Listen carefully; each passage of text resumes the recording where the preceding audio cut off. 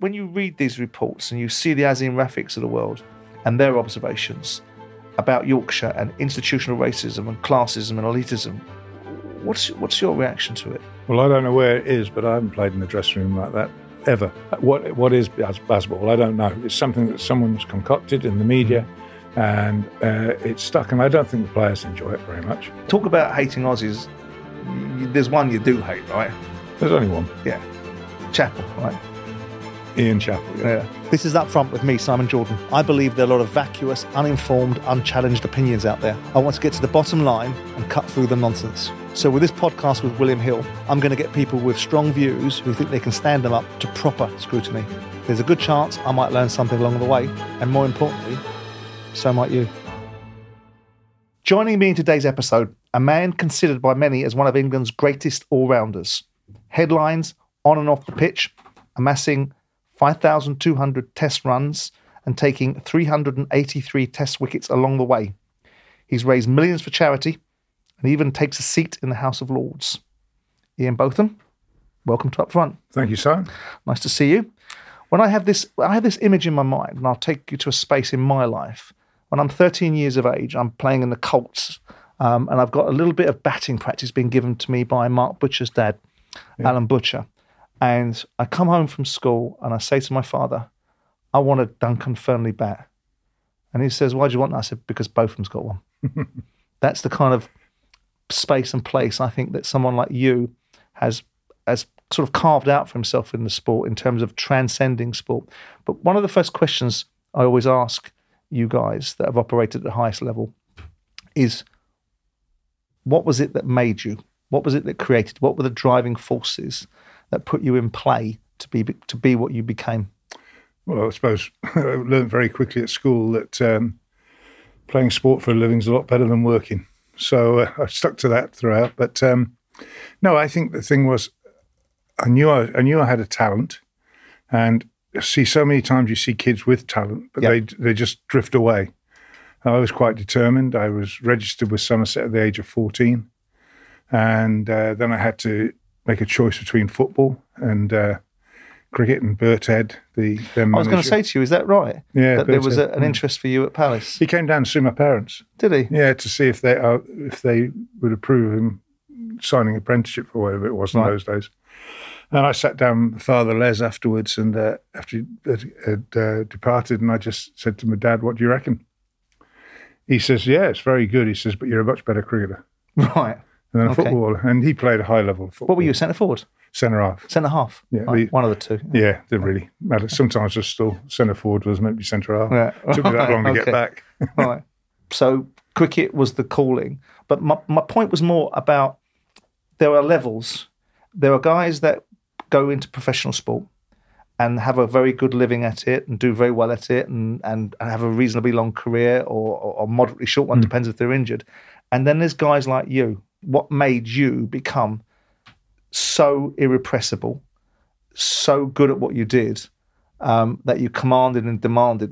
Dennis Compton didn't write the most complimentary things about you, I think, back in the mid-70s. Dennis, okay, I'll leave that one alone. I'll ask his son. But what was it that turned you into this irrepressible force? That's just not just because there's lots of talent out there, isn't there? Lots of people have got talent, but it's about then translating that talent into outcomes where you're the best in your field. Well, I just had confidence, lots of confidence, which I think is important. Bordering at times when I was younger, maybe with arrogance. But that's not a bad thing, I don't think. If you want to be, at the end of the day, if you're determined and you want to go to the top in your sport, you have to make a lot of sacrifices on the way. And you have to have tunnel vision. And I had tunnel vision. I didn't want to, I brushed everything aside. I wanted to play cricket. Once I signed on, then that was it. I've always had this sort of thing about confidence and arrogance. You see, I don't like the word arrogant. No. I don't like the word aggressive. What we do in this country, I don't know if you feel the same way, is when someone's assertive, right, and know what they want, people say, he's an aggressive bastard, because it's a way of diminishing you. And when someone's got real confidence and belief in themselves, they then switch it into arrogance, because it's a word that takes people into a space where they can demean you. Do you think that you were arrogant because you described it yourself? I'm not suggesting that it's the right description of yourself, but Was that because I think people who are arrogant lack substance? You don't lack substance, right? So confidence or arrogance? Well, it's confidence, but sometimes you have to compare that with arrogance to get the message through. Yeah. So it's if you drive through the middle of those two. But no, without that, you won't achieve anything in sport. You've got to have that tunnel vision. Single-minded belief. Absolutely, totally. This inherent self-belief that I think you've exuded all your life, by the sounds of it, where did it come from? Was it installed in you by parental influence? Is it just part of what made you you? Do you know, a lot of people ask me that question, even people I was playing with when in my 20s and my 30s. And to be honest with you, I have no idea. To me, I want to be competitive. Yeah. And you've got to be in the kitchen to be at the top. Yeah, of course. And the other thing that helped as well is that Viv Richards and I grew up together. Mm. So Viv joined Somerset and we made our first class debuts together in 74 against Lancashire. And we shared a house for 10 years. Well, I shared his house for 10 years. And because my family were always based up in the north, there was competition between us.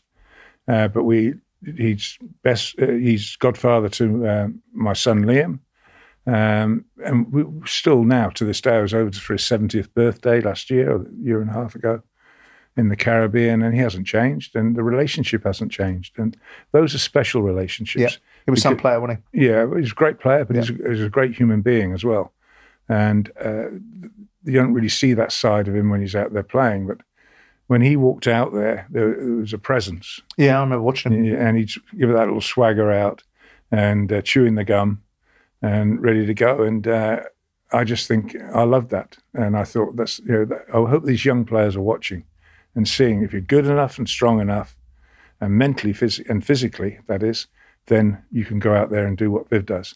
And I think I learnt a lot from that. Are you easily influenced? No. No? Just by the right people. Yeah, in an ideal world. You sort of filter a lot of it out. Yeah. But no, I had a very strong leader as a captain, which helped Viv and I. If he was sat here now, he would say exactly what I'm going to say now, and that's without Brian Close, right? Who's the toughest character I've ever known in the world of sport. I remember we were in a restaurant when the Fraser Ali fight came up.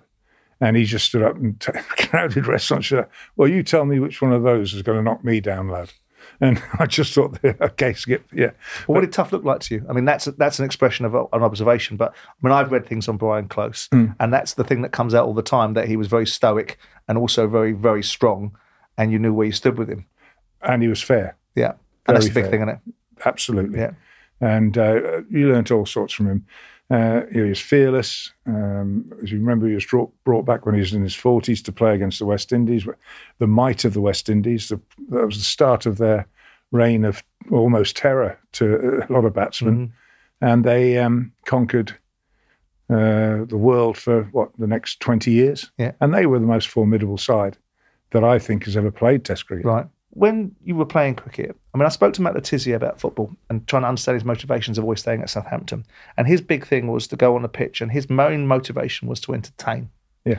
What was the most important thing for you? I think I know the answer, but well, we are entertainers. That's what we do. It's no different really than an actor walking onto the stage. We're there, and we're there to captivate the audience. And to captivate the audience, you've got to be pretty exciting. You've got to be doing it well.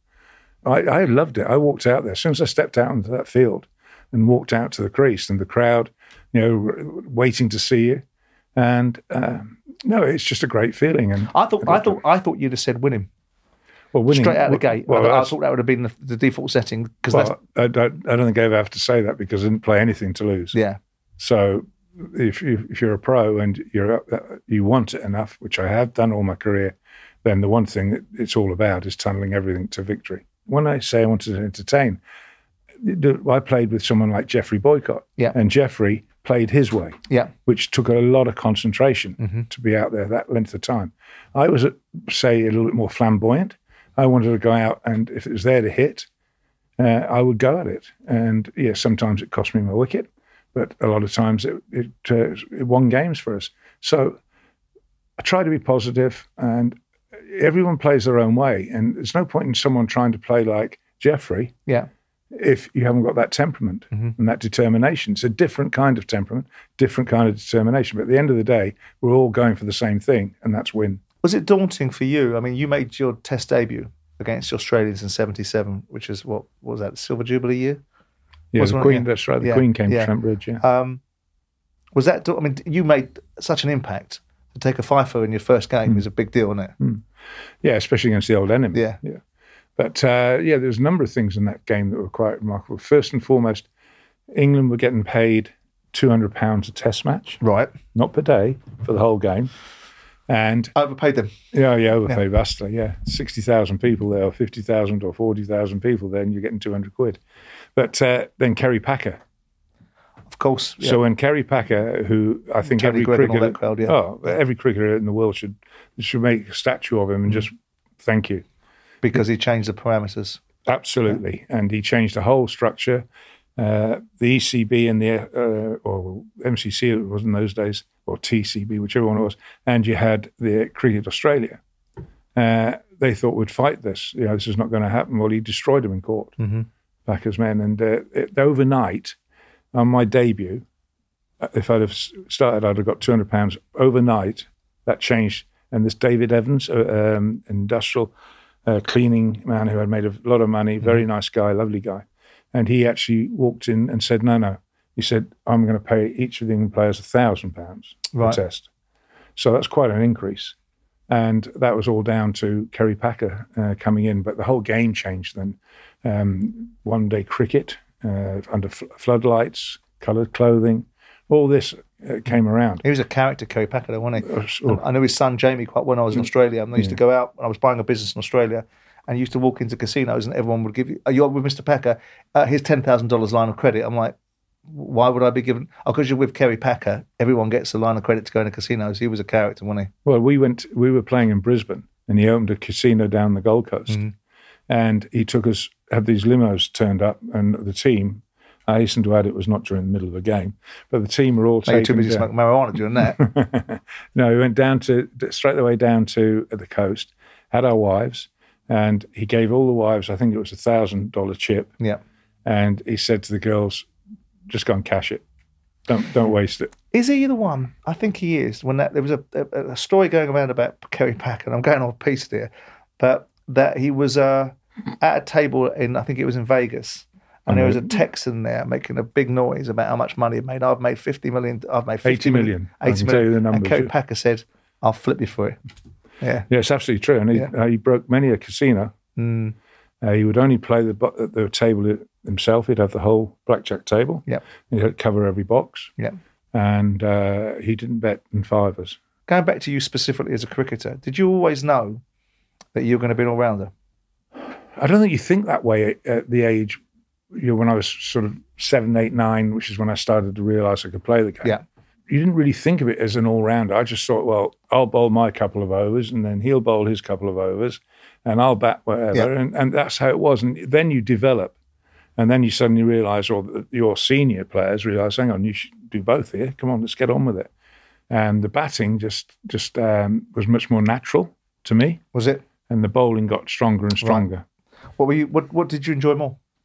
I enjoyed every aspect, to be honest. I have a very, very low threshold when it comes to concentration, and some of the guys would sit there and be quiet. I'd start cutting socks in half and things like that. Just to they pull the socks on. Oh no, he's at it again. Just to amuse yourself and others around you. Yeah, but I love being involved. I filled at slip most of my career, bowled, batted, and try to keep myself in the game as much as possible.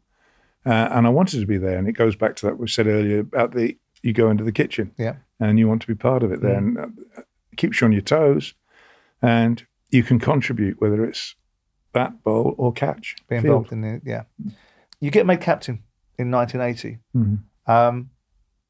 but you failed. I mean, I'm using the word failed because ultimately, I suppose that's the right word to use to win a single match leading the team. What was it that made it so difficult for you in terms of not winning a test? Well, first and foremost, I captained England 12 times, and 10 of them were against the West Indies, right, home and away, and we lost 1-0 and 2-0. Right. not 5-0, 5-0, 5-0. No, fair enough, yeah. So I thought we did well. We had our chances in the very first test to beat them, but a couple of drop catches at vital moments. Did you want to change anything? What you're saying basically is sod the statistics, right? The fact of the matter is we played the best team in the world of 10 of those games, and really and truly we didn't do that badly. Well, and also you've got to put into the equation the fact that when we got back from the West Indies, the selectors then said, "Oh, you're captain this next game by game." And ridiculous, right? Totally unsettles everybody, from the players to the families. Everybody around the game in that dressing room was confused with this. In what way? Well, you've got no forward planning, right? I don't know what I'm going to be doing in the next test. Right. And I did it for the first set, Trent Bridge, and then Lords, and that's when I resigned the captaincy. And Alec Bedser then went on television and said, yes, he has resigned, but I was going to sack him anyway. That's what you're dealing with. I mean, not helpful. When you look back at it over that period of time, I mean, obviously it affected your form as well, didn't it? Definitely. Right. But is there anything that you look back on, because we can all do this in our lives and review things, if you had your time again in that situation, what would you have done differently? I wouldn't have taken the captaincy at 24, not against the West Indies, but I saw that as a challenge. Like David Moyes taking after Alex Ferguson. Right? Yeah, exactly. Okay. Yeah, so I actually, with hindsight, and hindsight is a wonderful thing, but when I was offered it at 24, you don't say no. But with hindsight, I would have, if I'd have sat down and just reined it in for another year and a half. Then the Australians and India and et cetera, that would have been the time to develop that skill. Right. But when you're up against the best side that arguably ever lived, you don't have that time to fine-tune it. They control the game. Right. And there was very little we could do. We had pockets of resistance and we had little spells in the field where it all went well for us. But overall, it was an uphill climb and a very tough one. And you had to sit back and admire them, just think, crikey, these guys are just different league. But does that then translate? I mean, that doesn't translate. I mean, what you're saying, I suppose, is after the West Indies series, I've got the Australians we were a match for at that time, weren't we? Mm. And the fact that you've only been given the gig on a test-by-test basis is compounding the problem of the fact you've been beaten by the West Indies. The media are on it and at it with you about the fact you ain't winning anything. Mm. And then you've got the Aussies coming here and you haven't won in the first two tests and your form's gone to shit. There's a thing called continuity. Right. And that's what was lacking from my point of view. But continuity is only a good thing, mate, if it's going the right direction, though, isn't it? Well, that's what I was pointing. We very hard to get it going in the right direction under those circumstances. It was almost a case of we went to the Caribbean and we knew we were going to get bombarded. But we survived that. Right. But we couldn't get over the edge. We just, as much as we tried and wanted to, they always counterattacked us in some way. They were simply the best. Yeah. So do you think it's unfair then that the observation of you at that time, from the point of view of how young you were to be the England captain, but also the body of work that you had to embrace, which is the best team in the world, that ultimately you should have been either given more time, more support? Do you know, I'd actually, if I'm 100% honest, when I actually resigned, I felt a different man. Right. In what way? I had weight gone off my shoulders. I can now clear the head. Right. And because when you're a captain, and this is probably where I was not at my best, is that you have to think about everybody else. Everybody else, yeah. And not so much, if you're playing football, the game runs itself. The players run themselves. Captains really don't. It's just about going tossing a coin, really. There's not a great deal to it on the field. Off the field, it's different. So it's like rugby. There's probably more motivation from a captain in a rugby field than there is. So you must be able, or can you? Let me say, don't paraphrase your answer. I mean, you must identify or be able to relate to or understand to some extent what Joe Root said when he stepped down, because Joe Root said, I've loved leading my country, but it's hit home how much of a toll it's taken on me and the impact it's had on me away from the game. Yeah, it does. And when you got to the point that you had to try and keep the guys thinking they can get there, and do it. When in my heart of hearts, I'm thinking it's going to take a miracle. We're going to, something sensational has got to happen. And it didn't against the West Indies. But I still say 1-0, 2-0 was a pretty bold effort on home and away, back to back. Given what you were playing against, were you a leader? I don't. Do you know? I'd never been in that position since that day I resigned. I was. Mike Brearley would probably back this up. He said, and Bob Willis certainly did. You are my sergeant major. You're my man in the trenches, and that's how. And I actually, to be honest, I think that's probably where I was better. Captaincy, I think it was knocked out of me in that period, right? And I don't think I wasn't that bothered. I had no real interest in going back to it. So we had players, Gucci, Gower, Gatting. I'm fine. I was fine. Is there a difference in cricketing terms between a leader and a captain? I mean, I look at Kevin Peterson, and I think that there's certain aspects of him that makes him a leader, but not a captain, because I think he's a divisive character and all about himself. And I don't know if you agree with that. We brought KP over virtually, our management group, and we actually managed him when he first arrived. He's not, he wasn't the easiest to handle, but at the end of the day, he was focused on being the best, and that's what he wanted to do. And his record is exemplary. What he achieved as a captain. No, I don't know. Yeah. I don't think he did captain for a couple of games or whatever in India, I think it was, and I think he was better off being KP and playing for KP, and the team would benefit. Because there was that big thing, wasn't there? I think, was it 2014 or 13 over in Australia, where the divisions between the popularity of Kevin Peterson and Graham Swan come to the fore. And Swanee had all the popularity, but Kevin Peterson had some of the gravitas and cachet of being the best batsman and also the captain. And then you've got this divided dressing room as a result of it, because people like Graham, and they don't necessarily warm to Kevin. If you had been playing with him and you'd been in the dressing room with him, how would you have dealt with him? Well, if I was just one of the team, I would just quietly... Yeah, but you're a big personality. Yeah, but there's a time and a place. I wouldn't do it in front of the team. Yeah. If we were walking over to the nets or to whatever, or walking to the car park, then I'd have a chat. I'd just say, come on, mate, you're better than that. You can help these guys. They need your help, and they need your positivity. That's the way I'd have tackled it. I didn't play with them, so I don't know if that would have worked. But I think a few players did have words with him. But whether they were constructive or destructive, I'm not quite sure. Because probably a bit of both, eh? Yeah, I would think so. It's a fair chance, yeah. But no, look, KP has done extremely well for himself, and I wish him all the very best. But it's a little bit. He plays the way he commentates. It's 100% all the time. When I was taught a lesson from the late great John Arlott many, many years ago, when John said to me, when I just started looking at commentary and working and doing little bits here and little bits there, back in 1980, somewhere around there. And he just said to me, he said, well, you're going to end up probably in television. He said, but remember one thing. He said, remember that there's a television and there's action. Your job is not to roll over the action, but to fill in around it. Yeah. And that was a great lesson to me. And there are times you just let the game on the screen do the talking. Do you, this change of guard in commentary, there's a lot of stuff changing in the media with people's perception of who should be in the media and who shouldn't be in it, right? And who has a right to have an opinion and who doesn't. And yourself and Gower went out of Sky at the same time? Yeah. I already, I was just setting up the wine business, and I wanted 23 years is a long time. Were you happy to go? I wanted to go. Right, okay. I actually had lunch with Barney Francis, who was then I know Barney. head of the department, and I had lunch with Barney, and I said, look, before you go any further, I said, we're going to enjoy this lunch a lot more, because I don't, if you're happy with it, I'd like to not renew my contract. I've got other things to do. And I think that made it very easy for him, because I think that, you have a shelf life. Right.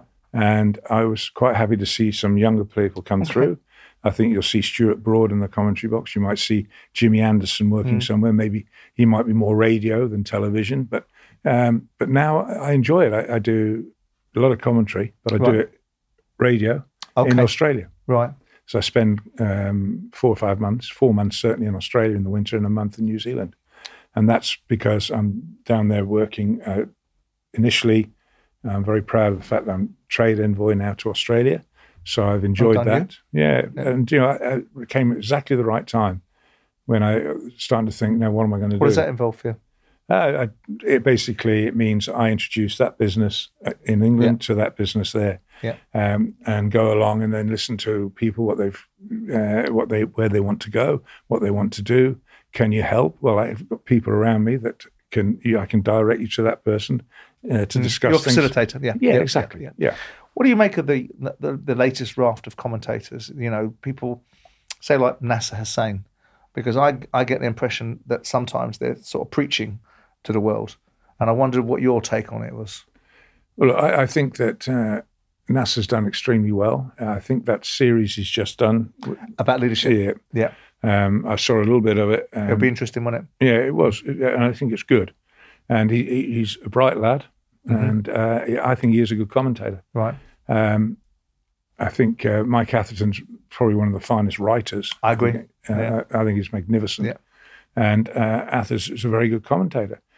Yeah, look, we came up in the halcyon days when you had Bob Willis, David Lloyd, David Gower, Bumble's great, myself, Michael Holding, and Warney then joined Whispering us. Death. Down the line. So that was probably the peak of it, I think. Because there was this framing of it, and I'm talking to you now, understanding that you walked away from it. I don't think David Gower was as complimentary on the way out. Yeah.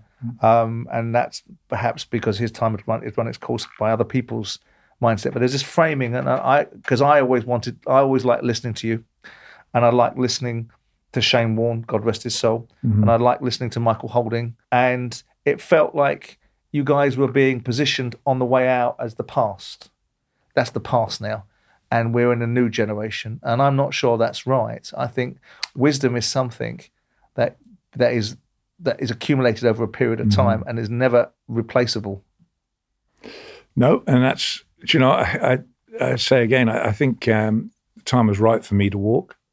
I thoroughly enjoyed my time at Sky. Going on to the current situation with the England team, and what's going on currently with the Ashes and all that goes with that, but what do you make of Ben Stokes as an England captain? I think he's awesome. I'm amazed. He's like a duck to water. I always, he's highly competitive. We've obviously been the chairman of Durham.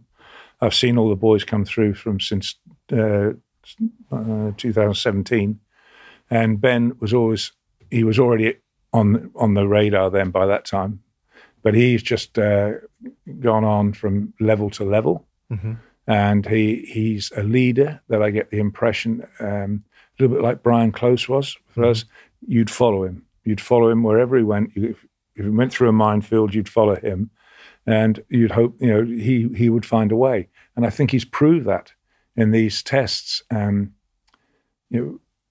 What's he good at?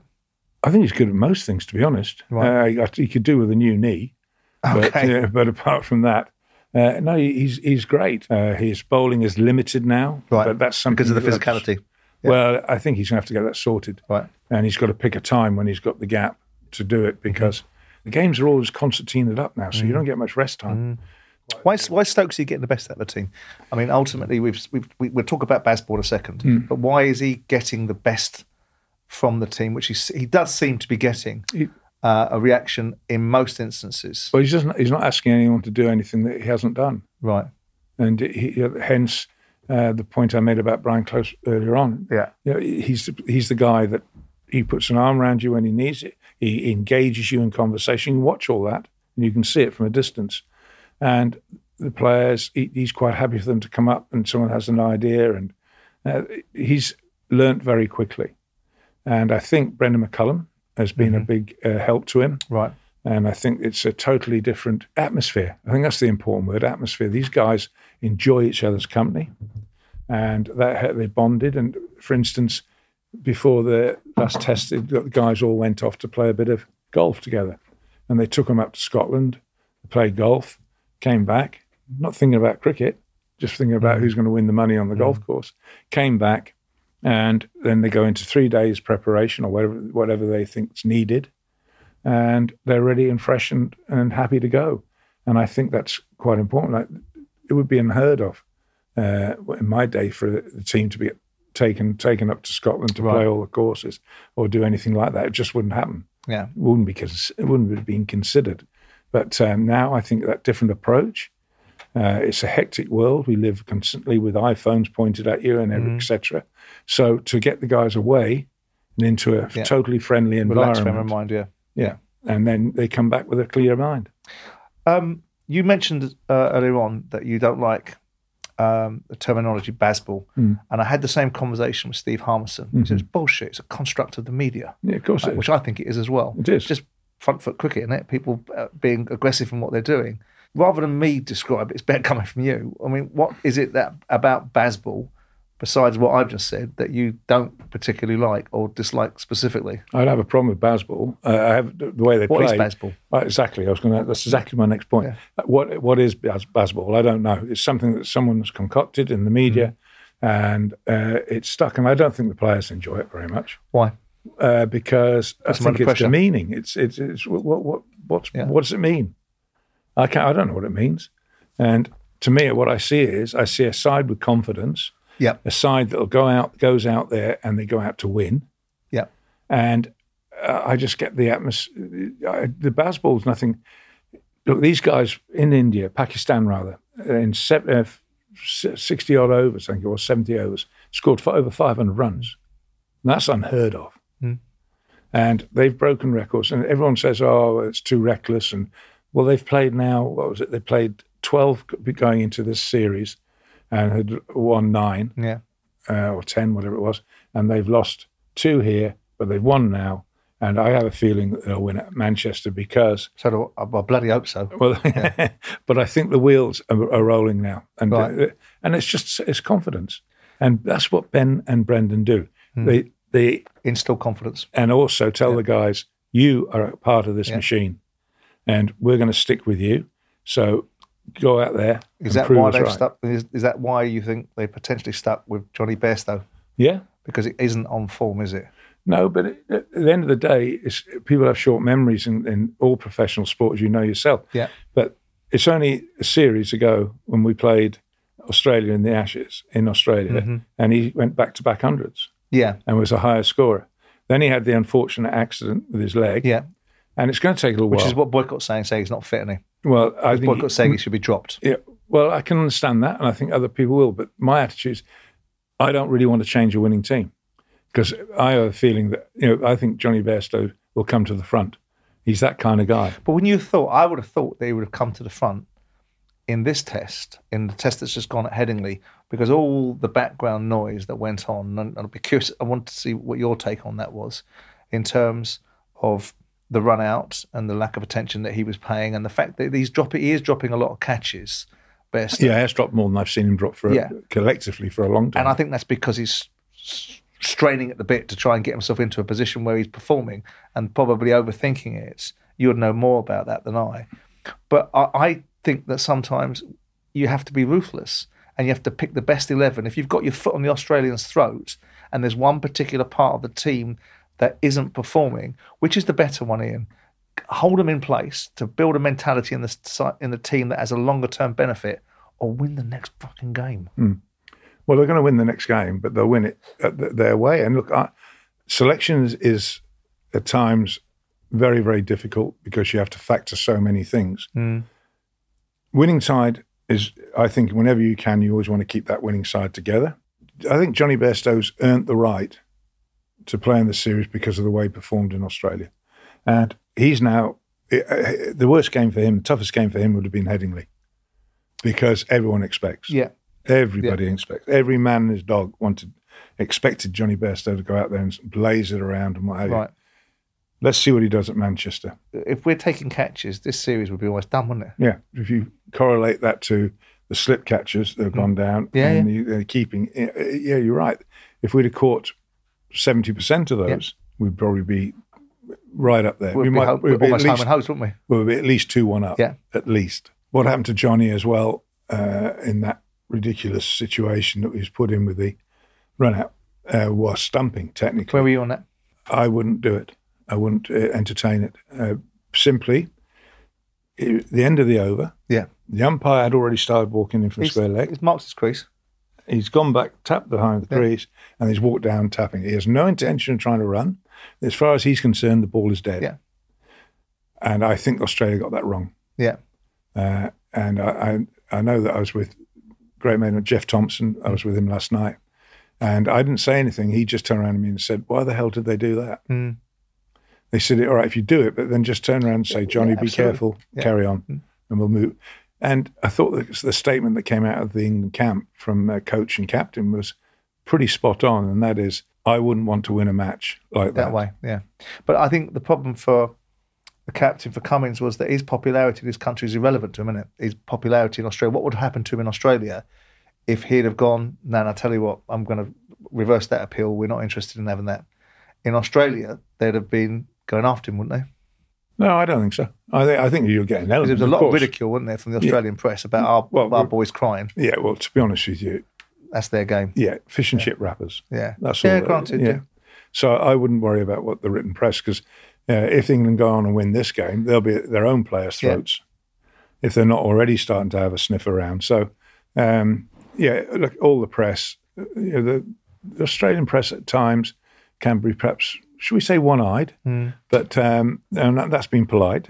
But look, it's no different to what happens with our press. If they get a bee in their bonnet, absolutely. And Bazball is a prime example. No one quite knows what Bazball is, but it's been made up. So good luck to them.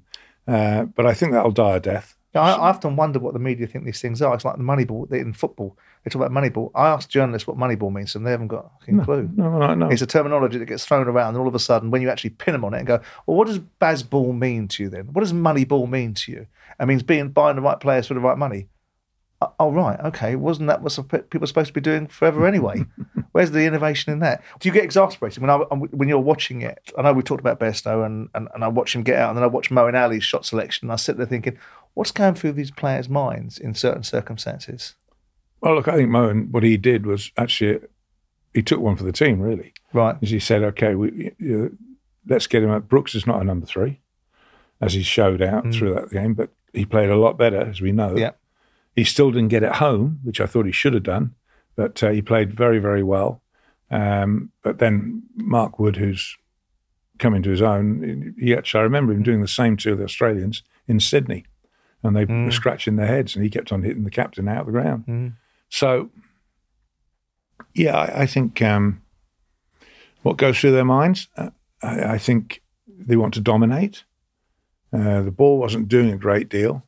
I think Moeen just got it wrong, but he's a good player, and he's different. He goes out there, he plays in a different way, and he could just get you into a winning position batting at 3. Probably more likely to do that than batting at 8 with the tail to come. I didn't have a problem with that, and I don't have a problem if they do it again at Old Trafford. Doesn't bother me. What have you made about Michael Vaughan and a few comments that have been made in regards to the attitude between the players? A lack of too much pally and too much friendliness going on. I think that's gone out now after the Bairstow situation. He talked about, this is what he said, England have been too friendly with Australia this series, and it's not the way to go. I don't think England are being smart. It all feels too easy and welcoming for Australia. Well, sometimes it's best not to poke the bear. So it can work both ways. It can. I know that the Australians, certainly when AB took over, and Border took over, and they were going through a real crisis cricket-wise, and he put his foot down and said, okay, no wives on this tour, and you don't speak to the opposition. Well, of course, you are going to speak to the opposition, but the point was made, this is it. And he had a good young team, and they did as told. No wives on tour was not quite the truth, because I certainly had dinner with AB and his wife and my wife in the middle of that series. But the thing is that England now have the momentum. England are rolling and they're moving. And maybe what happened to Johnny Bairstow stirred it all up. He's a catalyst, yeah. And if that's the case, then go with it. And you can't go with it if he's not playing. In that sense, so he I don't know what he did do at the end of the game, but I'm sure I'll find out. But if I were Johnny Best, I'd have walked into the Australian dressing room with a beer and just say, yeah, let's have a beer. Yeah. And then have his beer and go. There's ways to play it. But do you think there's any validity, though? I mean, where's Michael coming from then? I know you can't speak for him, but he's obviously played in a series in 2005. Because I did some statistics without disappearing up my own arse. I wanted to ask you this. What's gone on between England and Australia that's enabled them to dominate the way that they seem to have done? And it seems to be quite a significant swing in the last 30 years. Well, I don't think it's quite that long, because I think the real problem we have at the moment is we're playing too much one-day cricket. Right. And this all stems from when England went to play the 50-over World Cup in Australia and New Zealand and didn't even make it through the group. Were appalling. As bad as performance as I've seen. And then they came back from that, and the tail between the legs, and the board, ECB said, right, we're now emphasising we want to get our white ball cricket sorted out. And we did get it sorted out. We won the T20 World Cup. We won the 50-over World Cup. But everything shifted. Now, what we got to do is you can't have everything one way and the other. You've got to find a middle of the road. And I just think that there's maybe one too many white ball games, competitions. To me, if you lose red ball cricket and test match cricket, we won't know the game of cricket. It'll never be the same. It's finished. But the one game, I mean, the T20 stuff and the way that batsmen now play has changed the test outlook, hasn't it? Oh, yeah. But it's for the better. I mean, the standard of fielding, standard of fielding has been exceptional, apart from these catches. Everyone drops a catch, but hopefully they've got that out of the system now. But look, I think the fielding is the most standout thing for me. The bowling, at the moment, we just played on 2 dead pitches, and it showed. And the first 2 pitches were appalling. That's why everything reverted to bang it in with 2 out there and what have you. So you have to make a decision. And everyone goes on about the happy hookers England. Well, I'd just like to remind everyone that you need to have a look at how many Australians got out hooking the ball. Do you like the tribalism in cricket that seems to be there at this moment, specifically with the Aussies? Well, that's always been there, the history of the game. Look, it's the greatest tournament you play in.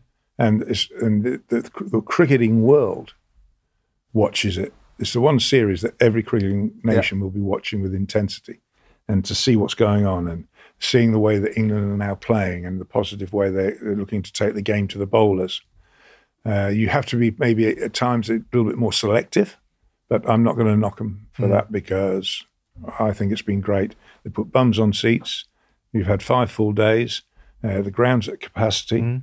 Well, I think it's great. I think that winning that game at Headingley in the manner that we did, but most importantly, winning the game, it puts cricket at the front of people's minds for the right reasons. And we'll talk about some of the other things that are going on in cricket in a second. But when you played against the Aussies, did you hate them when you played against them? No, I actually, quite the opposite, actually. I actually respected and admired. Yeah. I thought these guys, when you think about it, let's put it in perspective. You've got more people inside the M25 than you have the whole of Australia. Yeah. And to achieve what they've done on the sports, whether it's men or women, the achievements they've had, whether it's cricket, rugby, football, you go through it. Every sport they've won World Cups. But it's irritating, and they don't do it with any magnanimity, do they? They enjoy it. They make sure that everyone knows about it. Well, what's wrong with that? I don't mind that. To a point. I've always found with Australians that they come into this country telling us how wonderful Australia is, and I always say to them, it's so wonderful, why do you bleed and go back and live there? But talk about hating Aussies. There's one you do hate, right? There's only one. Yeah. Chappell, right? Ian Chappell, yeah. What was it the other day? I saw you two doing... Have you seen the doco? I've seen. What I've seen is the part where it didn't last long, did it? The actual doco. You're sat there talking to one. He's calling you a liar, and you're asking him to explain precisely what happened in a set of circumstances. This happened and that happened. He's just so full of bullshit. It's unbelievable. Right. Is that going to end this feud? I mean, no. He's an 8-year-old man, isn't he? Well, look, I really, to be honest with you, as far as I'm concerned, it's not foremost to my life.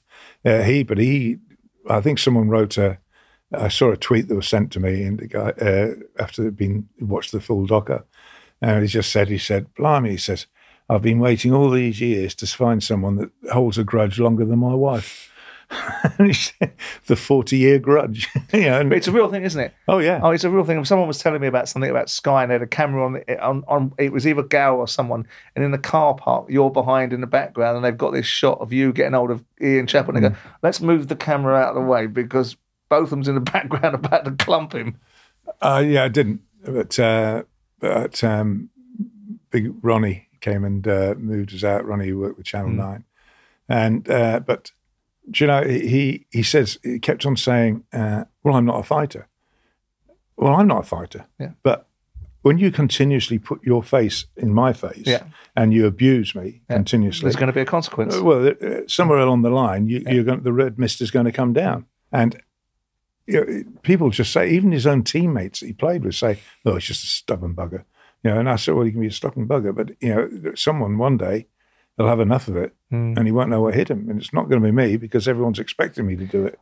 Obviously, over the last couple of years, Ian, there's been a lot going on in cricket and a lot of controversy around the way that cricket is held together and the governing bodies and particular counties getting embroiled in controversy. And recently we've seen a report by the ICEC that's written about the state of English cricket.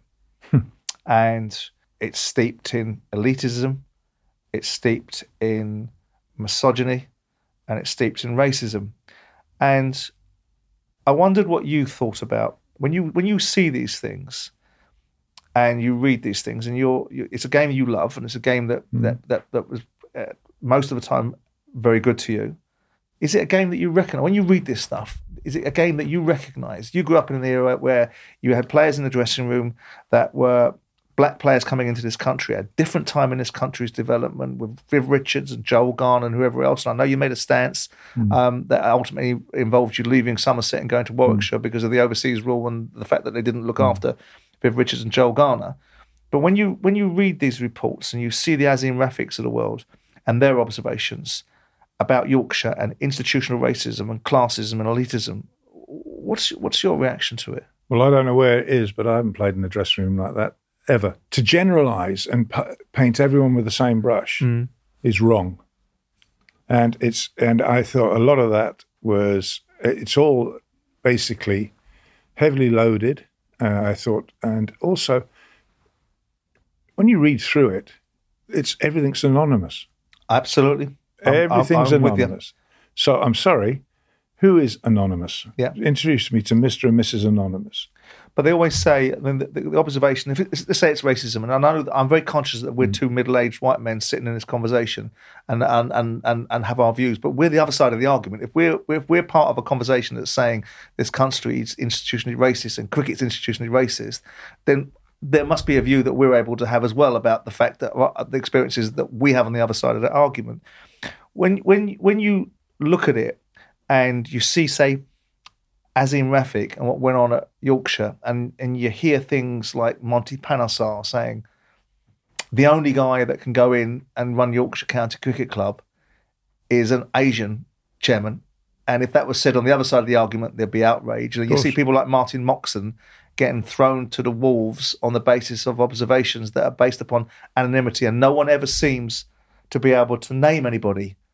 And the answer always is, well, because of my career. And because of if I start naming people, I'm not going to be able to go in that dressing room. If I start naming them, I'm going to be vilified. But I can't make head nor tail of it, Ian. I don't deny racism. You won't deny it. We live in a country that there are pockets of racism on every community, right? Yeah. But this observation about this report that's been written specifically, that this sport is elite, it's full of elitism. Well, you didn't come from an elite background, did you? No. Bucklersmead Secondary Modern School. Yeah. And I read it. I read bits of it. To be honest, I threw it down the floor in the end. To my eyes, it's a nonsense. Right. And a complete and utter waste of money that could have been well spent doing other things with where's the it game. coming from then? I mean, this idea that this came brilliant from, game that is racked with every single ism that you can think of. Well, it's been 2.5 years that report has taken to write. At least I think 2.5 years, maybe more. Actually, it could well be more.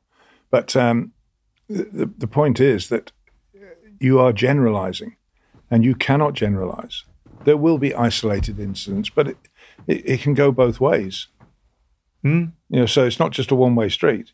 So, but I am, whether I'm lucky enough or whether people know my thoughts on all racism and the stances I've made and the time I spent with Nelson Mandela, and he tapped me on the shoulder and said, "You're my hero." And I said, "Blimey, you got the right bloke." And he just said, "No." He said, "When I was incarcerated," he said, "we knew you taking the stances against South Africa and apartheid and partisan." He just said, "You're my hero." And I think I spent a lot of time with him. I shared dressing rooms with one of the great, Sunil Gavaskar, Alan Mosley, Joel Garner, Viv Richards, Richie Richardson, all these people. And I stand here now and I tell you, you find someone that says I'm a racist, because there isn't anyone out there. And I think you cannot generalize as that document does. And I think you've got to be really careful. But to extrapolate it up, to say that something is institution, that means every aspect of it, from the dressing room to the guy at the top, everything is geared in a certain way to be elitist or to be misogynistic or to be racist. And that's not how I believe the world operates. Well, no one's interviewed me. No one asked me my thoughts on it. And no one asked, I don't know of anyone that was asked and interviewed before this report was put together. So on what grounds is it put together? And on whose say? And that's why I go back to Mr. and Mrs. Anonymous. Yeah. Anyone can write that. It's dragging cricket's reputation through the mud, though, isn't it? Yeah, exactly. Do you think it's recoverable? Yes. Yeah. Do you think the guys I don't think there's that much to recover. Me either. I think the dial will switch again. Yeah, and it will do when people actually open their eyes and read it and look at it. Yeah. There's a lot of players, and I just hope that some of that stuff that's gone on at Yorkshire, I just hope that we don't end up with someone with blood on their hands, because those guys, a couple of them I know, I'm not going to name them, but a couple of them I know whose lives have almost been totally destroyed. Yeah. And through it, and they don't know what they're meant to have done, and no one's interviewed them. No, I've spoken to them. I also spent a lot of time speaking to Michael Vaughan about it and his views on certain things. Do you think the right guys are running the game? I think now. Yeah. I think. I think. Look, where do you go with this? You can say he's got it wrong. He's got it wrong. Whoever commissioned that report, he definitely got it wrong. But I think that the guys now, we mustn't overcomplicate it. And I get a little bit fed up of hearing, we'll review this, we'll review that. Review what? Get on with it. And it's very frustrating, but I can hold my head up high, and I know that I have nothing to be ashamed of. And I don't know of anyone, as I'll say it again, I do not know of any instance, or have I witnessed it. I'm talking about players. You can't do anything about what the crowd shout and the crowd say. I agree. And it's a societal issue, that one. Yeah, so hang on. You can't blame the players for what comes off from the terraces. And so they'll say that they've got 4,000 people that participated in this report, but I'm of the mindset, I'm not going to diminish what they've said. If you ask people to say something good, you'll get very few people say it. If you ask people to say something shitty, you'll get lots of people prepared to say it. Go to a restaurant, you have a good meal, you tell one person. Go to a restaurant, have a bad meal, you tell 10 people, don't you? Well, I'm not trying to trivialise it. The girls is a great example. The way they've come on, it's great.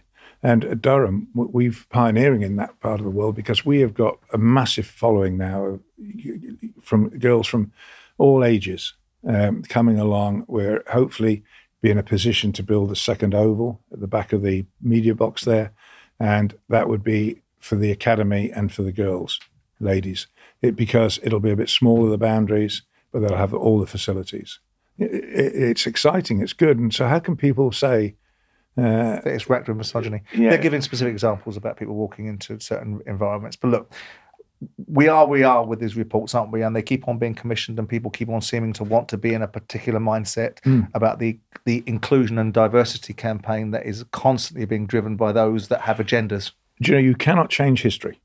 No. And you can learn from it. Yeah, and that's the whole point of it. Yeah. So there's players are getting challenged over something they said 10 or 15 years ago. Well, that would have meant something totally different. Absolutely. I mean, in a different context. I mean, 50 years ago, whether it's right or wrong, people were watching Love Thy Bloody Neighbour on television, and no one would use that language. We've all said and done. Last question for you. How would you like the legacy of Sir Ian Botham to be remembered? I've had a saying throughout my career. I don't know where I got it from. I can't remember where I got it from. But throughout my playing time, I say to guys, listen, guys, you've got to ride the torpedo to the end of the tube. In other words, you're going that way. Yeah. Don't worry about what's gone that way. And you live and learn from your mistakes. And as a player, whether it's football, cricket, rugby, whatever, it doesn't matter. You learn. So don't dwell on what's not good, but embrace what is good. So ride the torpedo to the end of the tube. So I don't think you can put that on a gravestone, but go hard or go home. Yeah, go hard or go home. I think it's a great saying. I think it's for people of your mindset and the achievements you've had in your life. I think that's probably pretty apt. Well, I think just to say, I had fun. I hope you enjoyed it. And that's the way I loved it. I played the game, and to me, it was fun. Ian Botham, thank you very much for being so upfront with me. Thanks, Simon. Up Front with me, Simon Jordan, is brought to you by William Hill. Future episodes can be found on YouTube, Spotify, or wherever you find your podcasts. 18 plus, please gamble responsibly.